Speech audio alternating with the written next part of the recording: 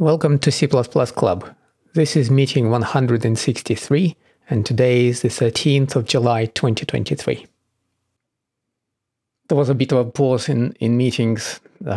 First, you probably heard Apple had a developer conference, so I sort of got into the rabbit hole of watching their videos.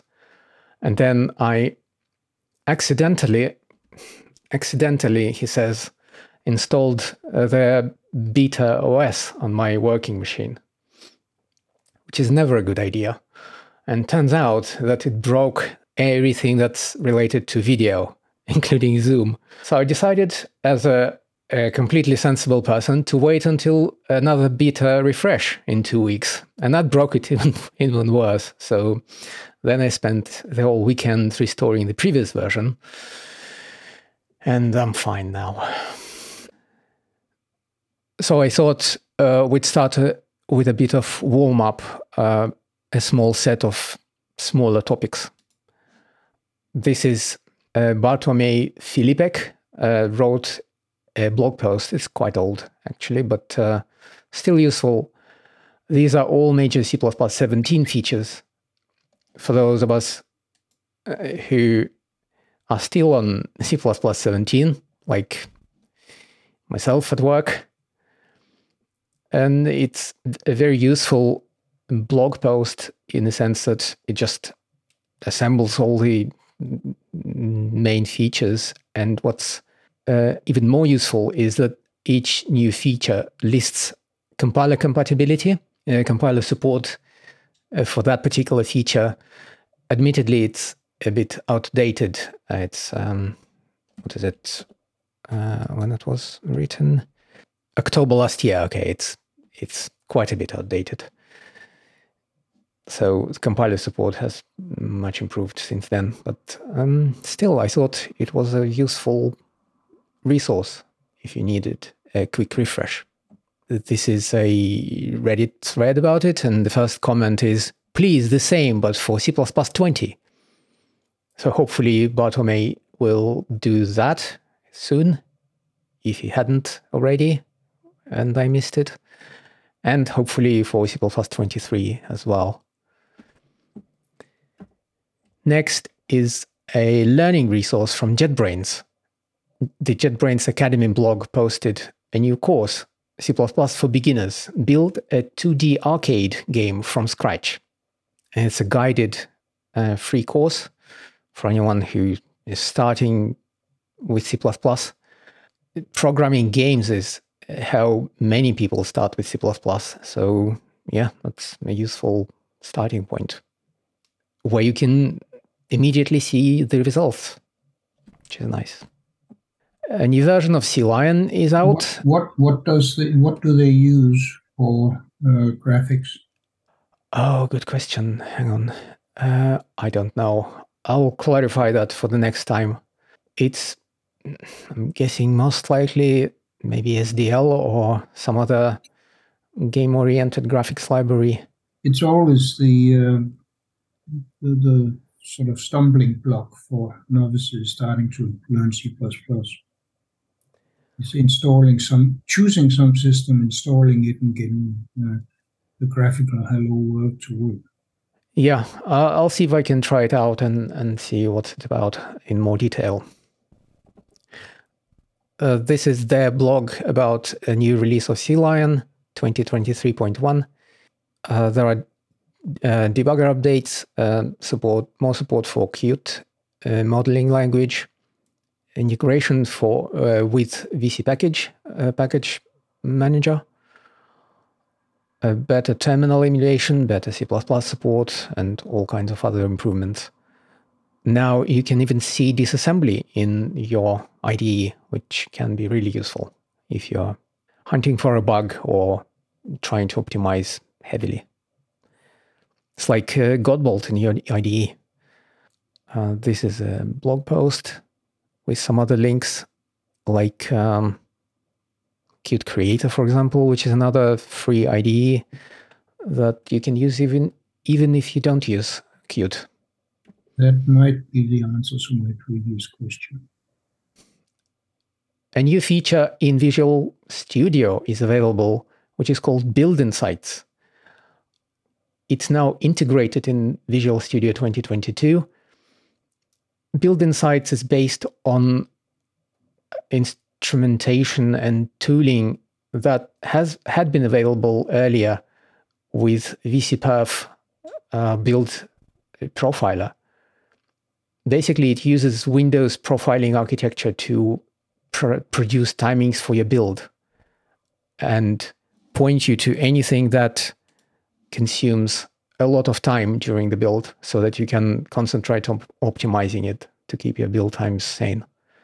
I tried using VCPerf, the previous incarnation, at work, but unfortunately, it conflicts with what it tries to do when you start it is set up a new profiling session at the system level.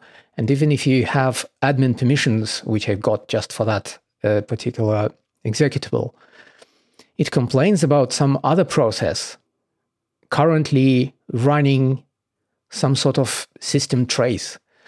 And I suspect this is some, corporate thing that can't be disabled.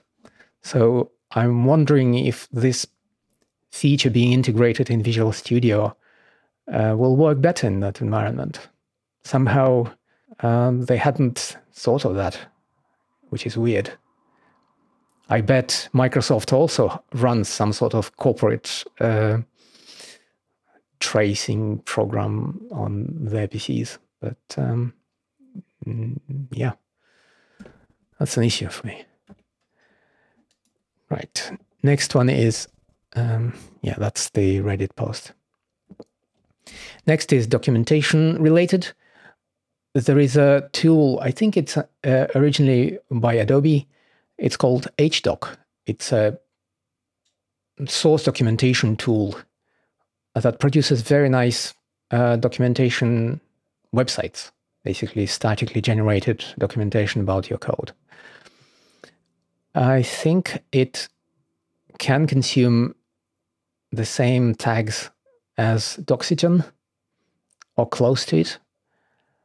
And I think we'd be lost without our 90s looking documentation automatically generated from Doxygen. Actually, Doxygen has nice post processors now. You can find tools that modify the resulting HTML and make it very nice looking and modern. Some of those tools even include an efficient search.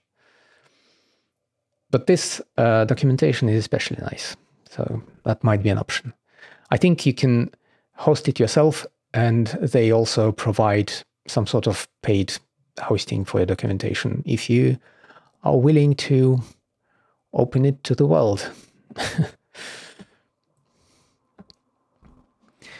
Now, this is interesting. This is one of the bigger topics, although not as big as the next one. Secret. FloatZone. I only read about it a couple of days ago. This is a new iteration of a memory and address sanitizer, which is much more efficient than the existing ASAN.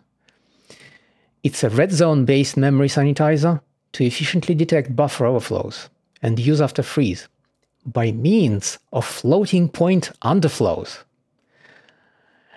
It's just genius. They provide the entire paper about this, but this website is like a summary.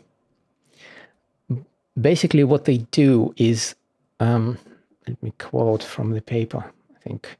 Quote, "We introduce FloatZone, a compiler-based sanitizer to detect spatial and temporal memory errors in C/C++.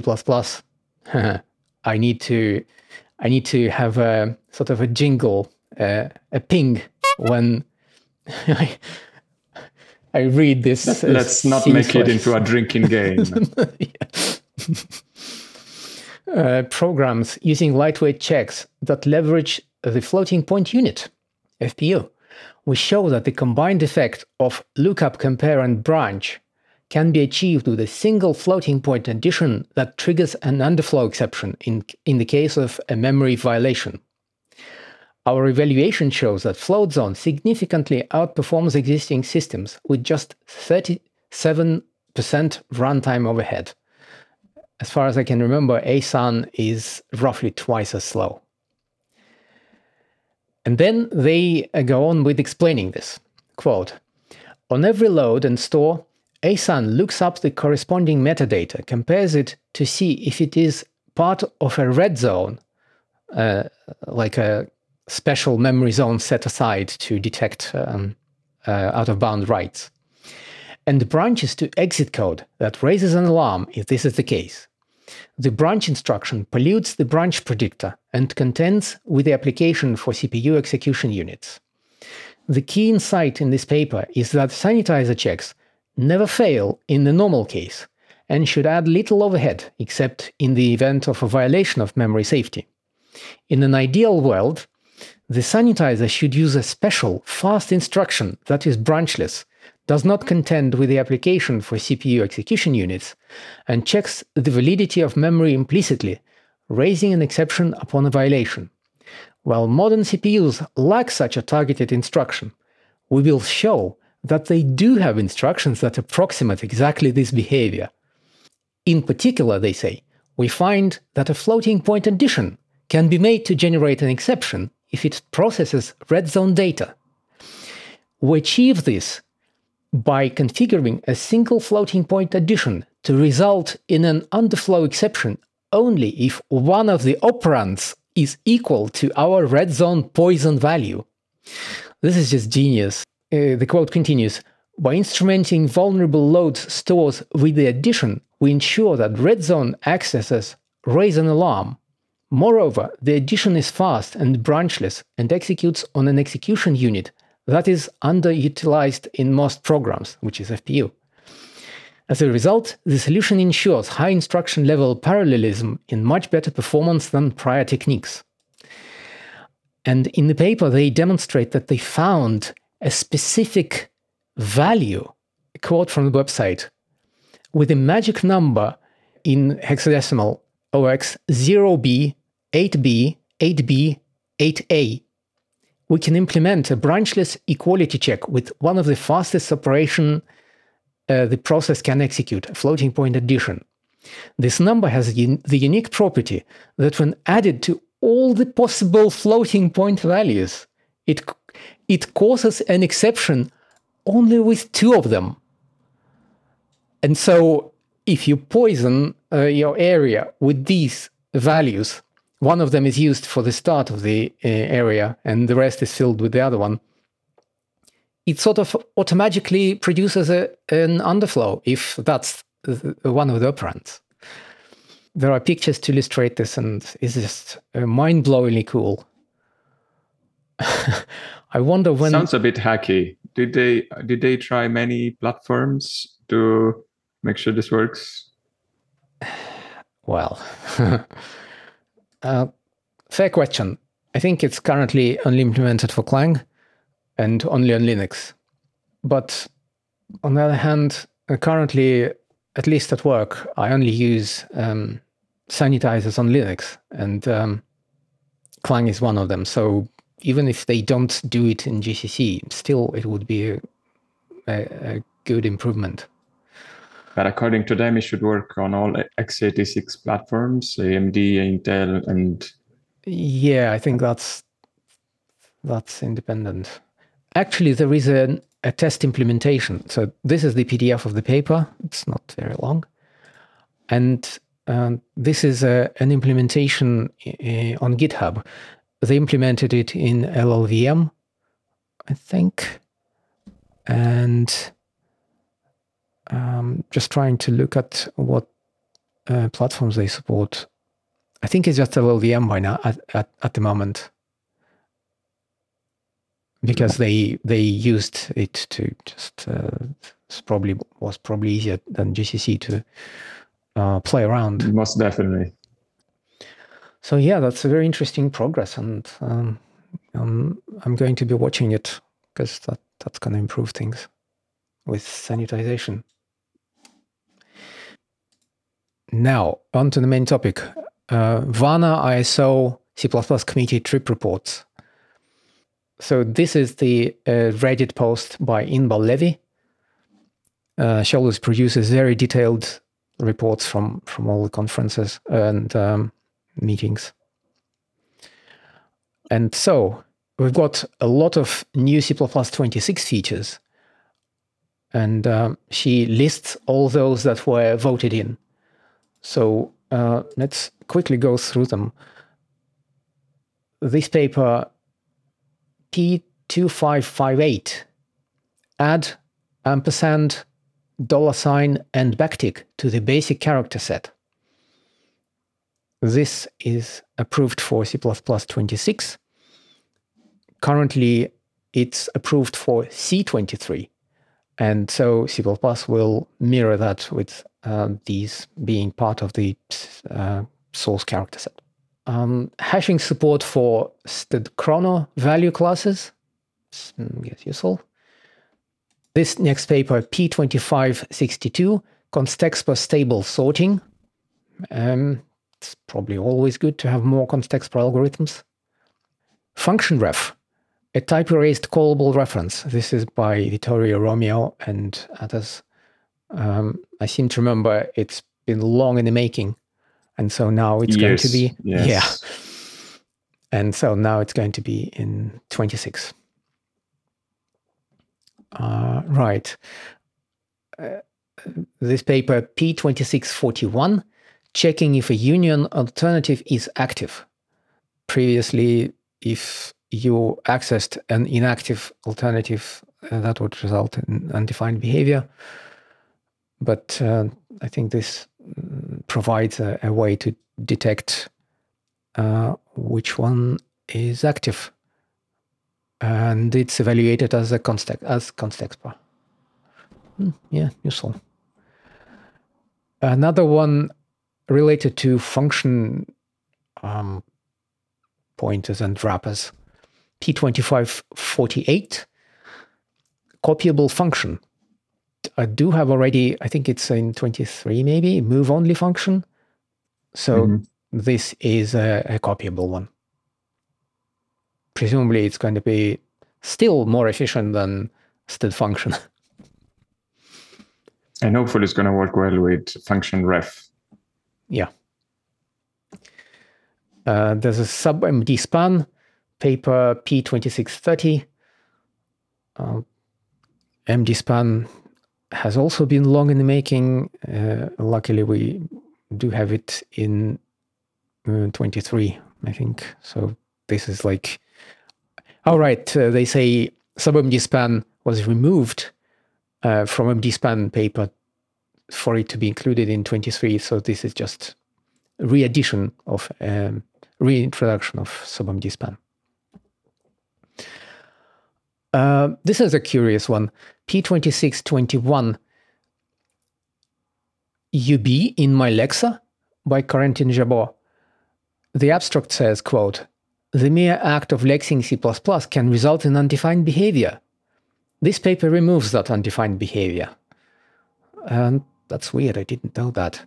The example is, you've probably seen this one where the source code uses a continuation / character and then does all sorts of weird manipulations using that / splitting the statement over several lines. And basically it's sort of an artificial thing, but still, if it can produce UB. Or another example he lists is an unterminated string. So if you write const char star foo equals opening double quote and don't close it, it can cause undefined behavior. Unevaluated strings, D2361. I'm not sure why some papers have P and others have D. Different kind of paper. So this is D2361, unevaluated strings. Quote, string literals can appear in a context where they are not used to initialize a character array, but are used at compile time for diagnostic messages, pre-processing, and other implementation-defined behaviors. This paper clarifies how compilers should handle these things. Yeah, fair enough. Some void star casting thing. So this is paper P2738. Constexpor cast from void star towards Constexpor type erasure. And the abstract is, we propose to allow a limited form of casting from void star to support type erasure in Constexpor. Yeah, sure. Timo Dumler has this paper P2552 on the ignorability of standard attributes. He says, there's a general notion in C++ that standard attributes should be ignorable. However, currently there does not seem to be a common understanding of what ignorable means. And this paper discusses what kind of ignorability is there, basically. Yeah, I think it could be useful if more attributes were to be introduced. Some other papers, user-generated static assert messages. Oh, this one's interesting. P2169, a nice placeholder with no name. So this was approved. Yeah. The underscore can now be used as a placeholder for variable declarations and pattern matching in a fully backward compatible manner. So this is for entities for which a name would provide no additional information, like in something unused, or if you have structured binding with one member unused, with one binding unused, you can use underscore. Strong Scala vibes. And Python, you know. And Python. If you need more than one of these unnamed entities, I don't think you can use the same underscore twice in an expression or a binding, I guess. No, they say in revision 1, they did make use of underscore ill-formed once a placeholder has been declared in the same scope. So yeah, in the same scope, they can be only one of those.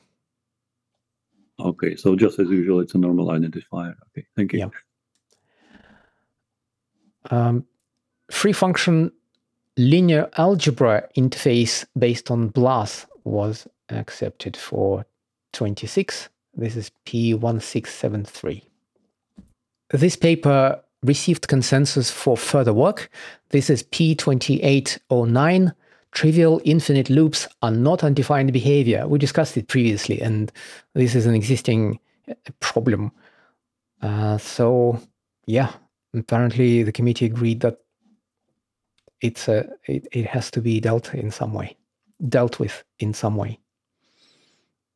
But apparently not like that. So further work was encouraged. Of contracts, there were some papers, P2877, contract build mode, semantics and implementation strategies, which received consensus. This is by Joshua Byrne and Tom Honneman. Can you remind me what was the consensus on side effects in contracts? There shouldn't be any, I think. Are they not allowed by the compiler somehow? I think they're over worrying about that. If there's a side effect on your head bead,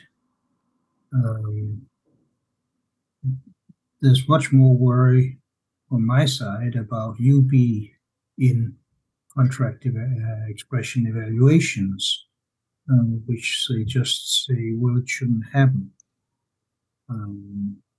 But there they don't have control. The user has no effective control of that.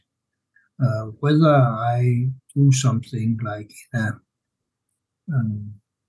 contract expression, keep account of how many times the contract has been executed, I don't see that as being particularly dangerous. It's the usual discussion between sort of purity of functions and functions that have been instrumented to give information about their execution. I tend to favor allowing that kind of stuff. so that interfaces are stable. Like what if in a template function I put some telemetry code in there? Do I have to change the interface to the function to allow that to be done? I think the nice answer is no. Thank you. So the paper about contract violation handler P2811 received consensus 4. So that's, I suppose, a good development. But another paper related to it, P2853, which proposed stud contract violation, was voted against. And the quote from Reddit goes like this. As a consequence, we removed the notion of build modes from the contract's MVP. Every contract annotation now has one of the following 3 semantics: ignore, observe, enforce. And it is implementation defined which one you get. Further, we now have a consensus design for contract violation handling. So I guess that means that the problem of only having no eval and abort modes is now solved. And they can proceed with other things because that was do I one understand big correctly one. that we will not have those 2 modes? We will have some sort of API to decide what is the behavior, although the API is still to be defined? I think it's implementation defined, so every implementation can do something or other. And it's up to us poor users to figure out what the implementations do and how to write portable code. I worry about this. We could, of course, hope that all the implementers agree on doing things the same way, but such hopes have not always come true. Yeah, it does sound like something that, instead of hope, should be standardized. I don't know. Otherwise, it's truly, admitting we're not going to be able to port very easily from GCC to client to MSVC. Maybe this will sort of unclog the pipes for the contract work, because that was a big thing that needed to be decided, those 2 modes. And now, because contracts are not anymore limited to those 2 build modes, they can proceed with implementation and other discussions and more bike shedding. I believe that the unclogging of the pipe was the reason for this. What I just said here, I also said in the committee, and I also warn that there are a couple of further stages of the process after the study group, EWG, LEWG, core, library, and then plenary. This should be considered preliminary. Right. Yeah, that makes sense. So disappointments. Networking group didn't meet, and Redditors are saying just use ASIO. But on the other hand, Chris Kohlhoff, according to them, stopped working with the committee. It looks like the networking rebase on senders receivers isn't happening, which is a pity. He used to follow the progress and kept rebasing networking TS on the latest developments, but apparently that is no more. Other disappointments were reflection. They just reviewed use cases, and it now targets 29, but optimistic target is still 26. So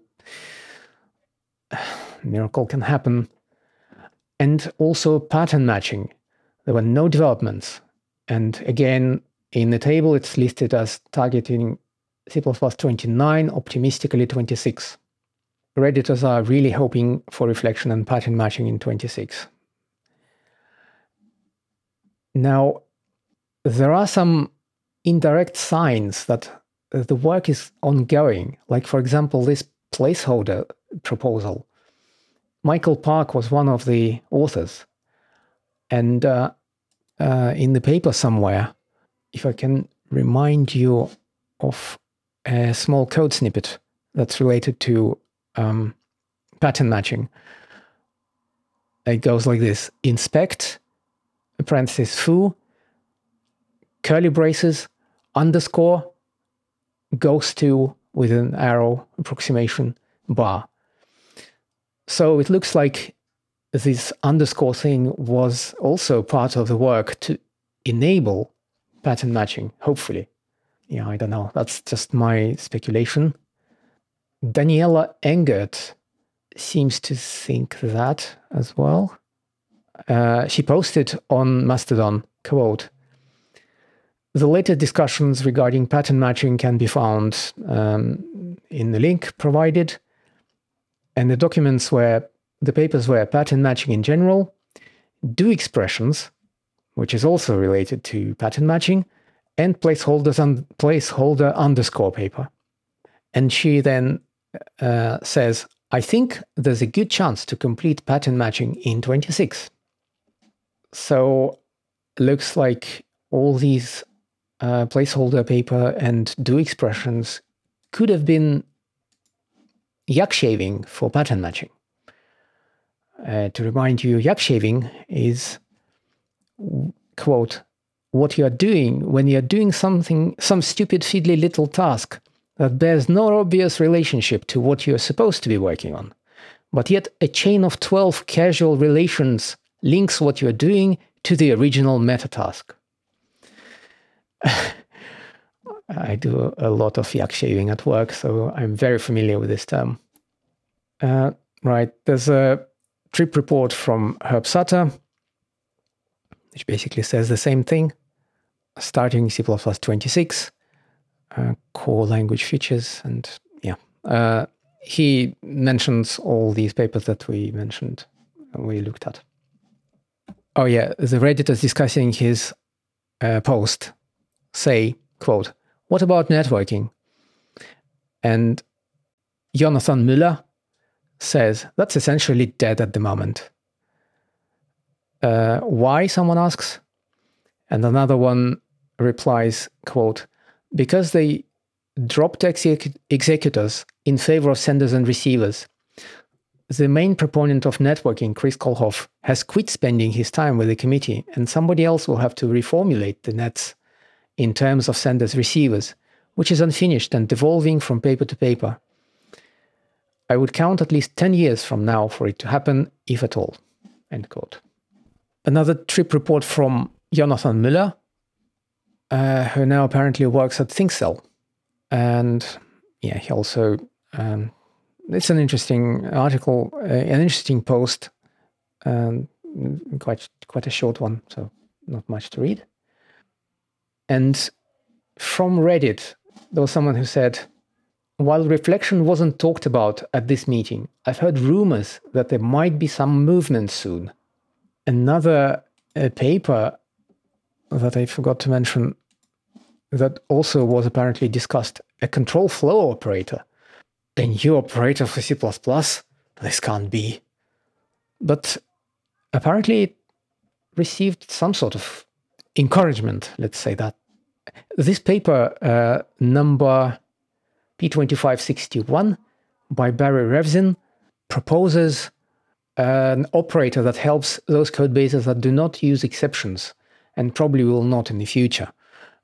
And there is an equivalent operator in other languages which sort of helps unwrap things like stood expected and make the code easier to look at.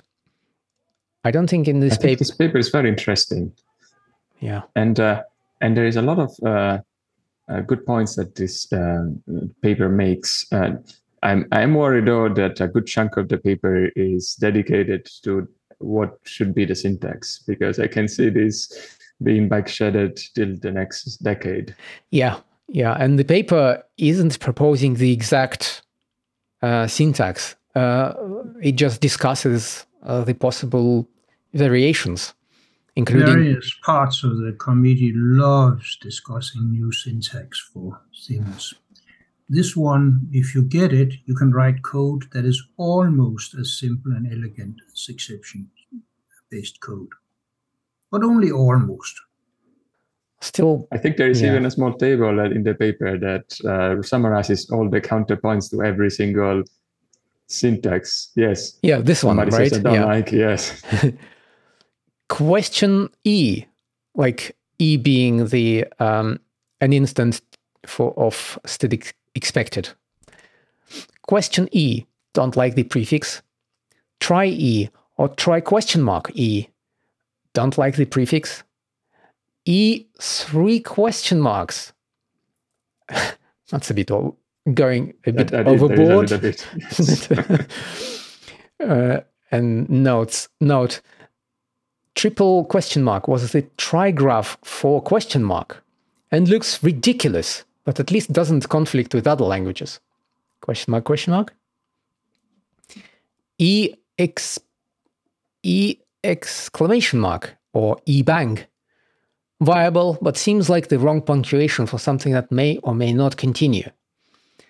E.continue question mark.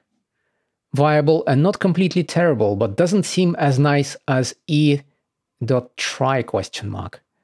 It's just thrown up in my mind. I think I've seen John Skeet talking about some new operators in C#, and they've introduced the bang or exclamation for some of the nullable things, and he's resorted to calling that the damn it operator, which I quite liked. Sounds reasonable. And see the code that it's generating into? It hides complexity as opposed to eliminate it. Yeah, there's an entire table that provides listing of the code generated from these. Let's say that it's certainly not a zero overhead abstraction. It is an abstraction, but you pay out of the nose for it. Unless there's something in the optimizer I haven't appreciated. You always have to take that into account, but there's conditionals in there. They're hard to optimize away. We have to count on the branch predictor here. I am surprised that they didn't suggest try exclamation mark, which I think it's, if I'm not mistaken, it's a combination that may be used in Rust. He does mention Rust, obviously. But yeah, I'm sure someone will mention it during the endless bike sharing sessions that will follow. But yeah, it does say there was a try exclamation mark macro in Rust. Yes, that's the one that I'm thinking about. Yeah, there's another report from Bartłomiej Filipek. And there was a mailing list available before the Varna meeting. And there were only several papers that caught my eye. This one, P2141, aggregates are named tuples. Basically, it argues that we should be able to use the standard functionality for tuple with aggregates, like std_get, the tuple element, and tuple sized, and so on, which I'm guessing could probably simplify some template metaprogramming. This paper, P2654, Macros and Standard Library Modules, by Alistair Meredith. He says, C++23 introduces the notion of library modules that export the whole content of the C++ standard library, except for any parts that are defined as macros. This paper reviews the library macros that are therefore not exported and looks for ways to export that same functionality without requiring the module's language feature to become aware of macros. So that kind of answers the previous question you had, Gianluca, about macros and modules. No. Mhm. Narrow contracts, this is related to contracts, P2831 and others. Functions having a narrow contract should not be no except. This is so-called Lakers rule, which is a long-standing design principle in the C++ standard library. It stipulates that a function having a narrow contract should not be declared no except, even if it's known to not throw when called with valid input. In this paper, we demonstrate why the Lakers rule is still useful and important today and should not be removed, which sort of suggests that someone wanted to remove it, probably related to contract work. What is a narrow contract in this context? Let me see. Oh, there you go. A function that has no preconditions on its input values or on the state accessible from it, i.e. a function that has defined a behavior for any combination of input values and accessible state, is said to have a wide contract. Examples of such functions in the C++ standard library are stdvector_at and stdvector_size. If such a function is required to never throw an exception, it may be declared no except. By contrast, a function that has preconditions, i.e. a function whose behavior is undefined for some combination of input values and accessible state, which we can call invalid, is said to have a narrow contract. Examples of such functions in the C++ standard library are stdvector operator index subscript and stdvector front. Invoking the former with an out-of-bounds index or invoking either function on an empty vector will result in undefined behavior. So they stipulate that this should not be no except, because there are situations where the contract for those functions doesn't work. Makes sense. The main point is that if something has a narrow contract, an error can happen inside it, and you could write code to detect it in many cases. And what do you do then if it's noted? Seems logical. There was a Reddit post, status of reflection, someone asked.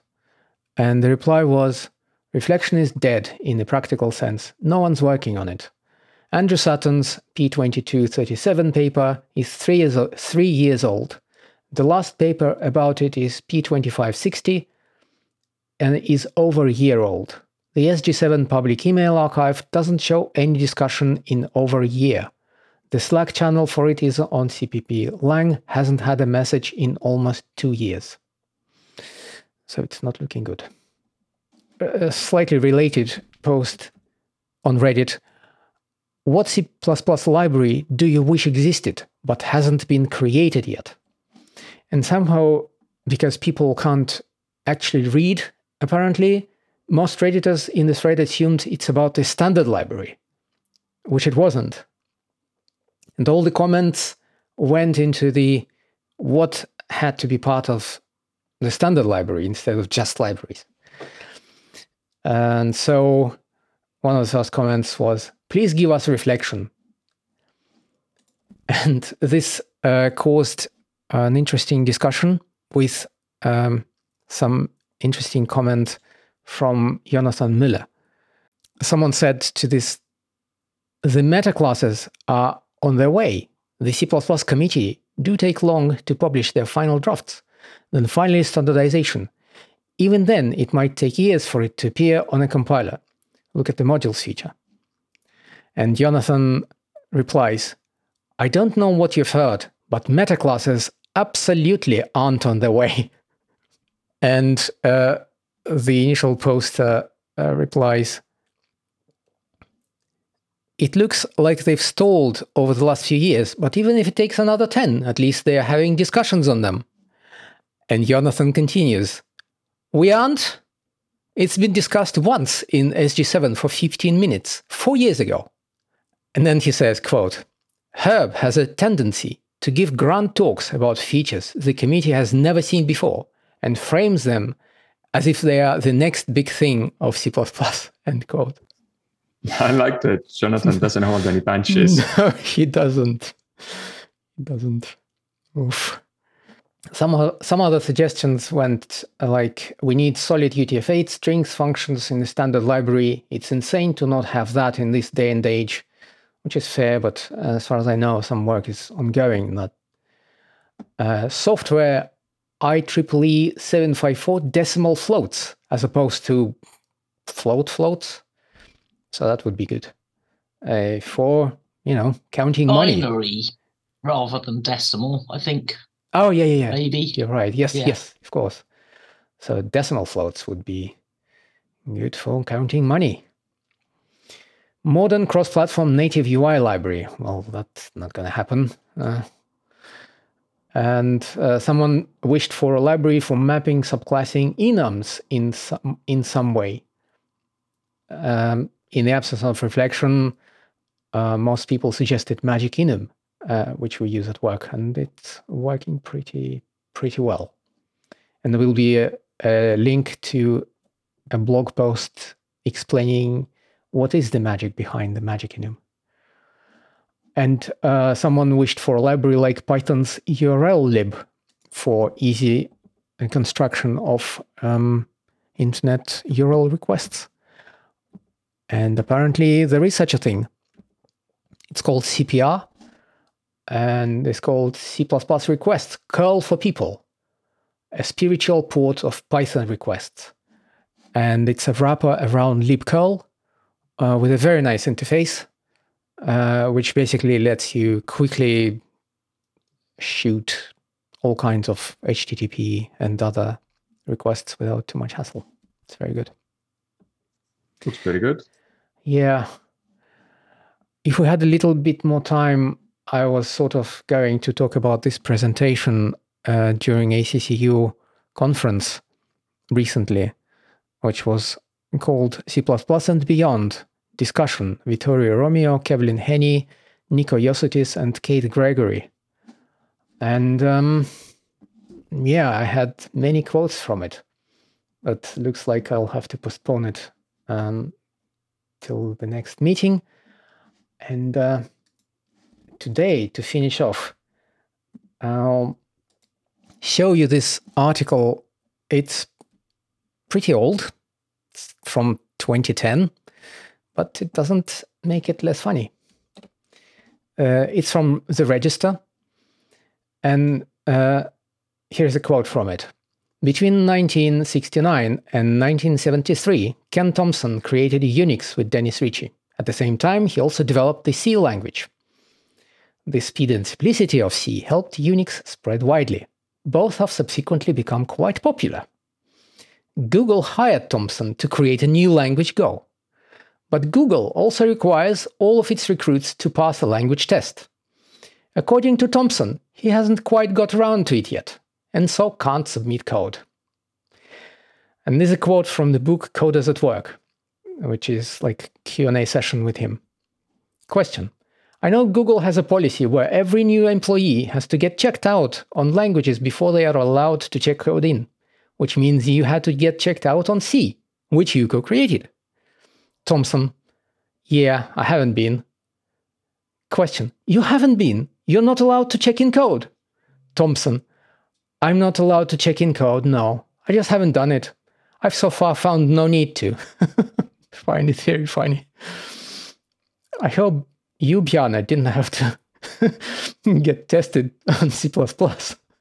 Well, I haven't applied to Google. Fair enough. I think they would be the only one. By the way, in the bank, I never checked in code because I don't think people who aren't full-time developers doing it really a lot should check in code. I can talk to somebody and they can help me, but if you're not doing it on a daily basis on a particular code base you're dealing with, you are a bit of an amateur and you can make stupid mistakes. Fair enough. Maybe that's why Thompson also... There's a certain amount of professionalism, and that takes experience and continuous practice. Maybe that's why he also didn't have the need to to commit But any Ken code. doesn't feel the need to explain. Also that, yeah. And finally, the down to operator, if you didn't know, which is available in C++. This is a post on Mastodon from LoveGame, who says, does anyone else use the C/C++ down to operator unironically, or is it just me? And the code snippet is a while loop, and there's a while, parenthesis, size, dash dash greater than 0, which kind of looks like an arrow operator, suggesting size decreases towards 0. If size is suitably defined by the right type, you can make that work. I played with the star operator for exponentiation. It works beautifully, provided the argument actually is something for which star is defined suitably. But the point is, combinations of operators can be made to do just about anything. Well, that's all I have for today. Thank you very much for coming, and I'll talk to you soon. Bye. Bye. Bye. Thank you. Thank you. Bye. Thanks, Gleb.